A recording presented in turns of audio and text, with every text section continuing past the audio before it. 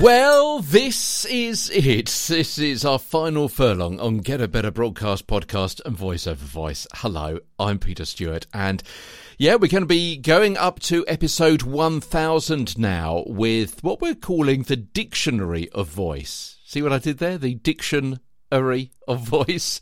It's a kind of A to Z of different speaking terms. In fact, you could say this could also be subtitled On Good Speaking Terms, which is also a rather nice line for this series of episodes.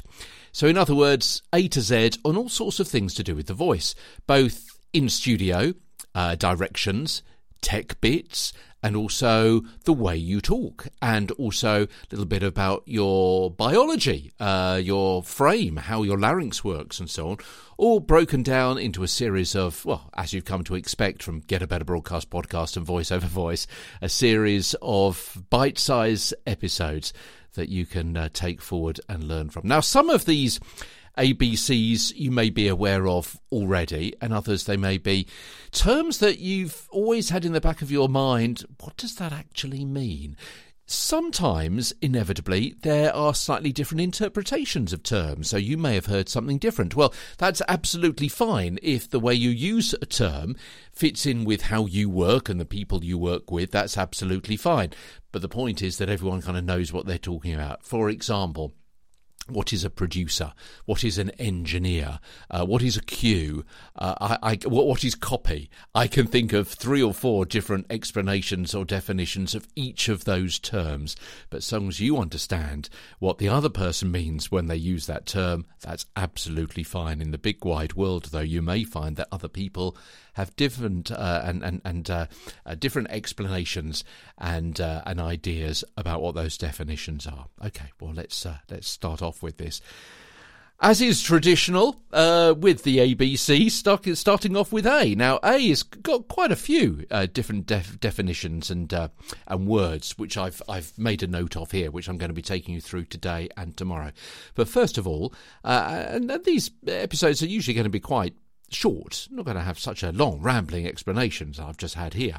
Let's start off with abdomen. Yeah, your stomach area that moves out as you breathe in. The diaphragm lowering to allow the lungs to expand. It's something that we've spoken quite a bit about. Certainly the diaphragm. Don't think we've spoken too much about the abdomen, but that's really the kind of the bit that you can see. Obviously you can't see the diaphragm moving, but the effects of it moving is seen when the diaphragm actually moves out when you breathe in. Here's another one for you. Ad lib. A spontaneous addition or change to a script or a usually witty off-the-cuff comment during a live or recorded conversation. Yeah, so you may sometimes hear people saying, oh, I practiced my ad-libs, or I've scripted my ad-libs. So long as they sound ad-libbed off the cuff, off the top of your head, off the wall, sometimes, if they're witty. And it could be a live or a recorded conversation, doesn't actually matter. Sometimes a studio producer may ask you to throw away a comment as though it is ad-libbed. So that is something specifically scripted, written in the script for you to say as though it's just occurring to you. That's another phrase that you could use with ad-lib. Just occurred to you, something like that. ADR, initials there, automated dialogue replacement. Yeah, this is the art of re-recording or dubbing a video script while matching the original actor's mouth movements. So it could be that maybe the actor has made a mistake when they've said something. Maybe they've decided in the script to change something, because as we know, scenes are often cut. So perhaps they've had to recut some of the earlier scenes so they can make sense of the storyline from going forward. It may be because of cultural reasons that a particular word or term can't be used in certain areas around the world, certain territories, states, countries, whatever they may be. For example, they may use a blasphemous term. It may be that there's been a word which doesn't actually is an important word, but it's kind of lost in the gabble of the excitement of the voiceover, of the scripting when the actor actually said it. It may be that it was covered up by a bit of wind noise or something else on the microphone. It may be for all sorts of reasons, yeah? But this is the art of re-recording or dubbing a video script while matching the original actor's mouth movements. It could be a change in language, yeah? So you may be having to dub from French to English or vice versa. And obviously that's going to be inevitably quite difficult for you to do, to, quote, match the original actor's mouth movements, because inevitably one word in French is going to be shown with the lips differently than it is in English. And then you might have an accent like, or a language like German, where the words are usually much longer than they might be in an Anglo-Saxon language such as English. So then you've got a particular problem.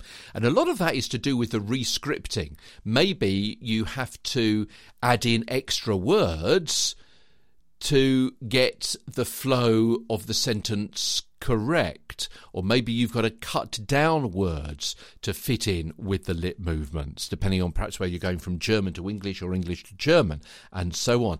All of this, as you can determine now, is time-consuming, expensive, and experience is required, because the original speech patterns, as I say, can be unpredictable in speed and delivery. Now, what about the word affricates? Affricates, okay? A-F-F-R-I-C-A-T-E-S. Affricates. Have you come across that? We did speak about these, I'm pretty sure, if memory serves, I would say in the first 100 or so episodes, or somewhere round about there.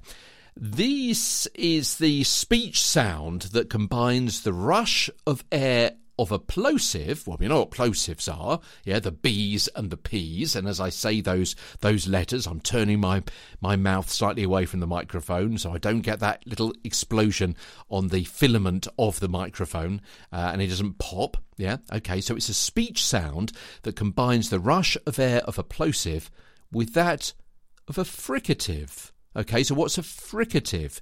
That is when air is forced through a small gap in the lips or teeth. So, like F, or sausages, yeah? So, what kind of speech sound do you think combines a plosive, with that rush of air, with a fricative, with the forced through a small gap in lips or teeth of air? What do you think? There's a combination of sounds. It's a little task for you there. I'm going to give you a choice of different... Well, there you are. I've given you the answer, haven't I? Choice. So what's heard at the start of words? Choice, chant, choke, choo-choo, chocolate. Yeah? So affricates, the speech sound that combines the rush of air of a plosive with that of a fricative. Chant, choke, choo-choo. And that's certainly something to chew over. Alt. Give me an alt, would you, Peter? Is what I might hear in a studio. Can you give me an alt? Short for alternative. Give me an alt on that. Give me an alternative take. Another version. When the director asks you to read something again in a slightly different way.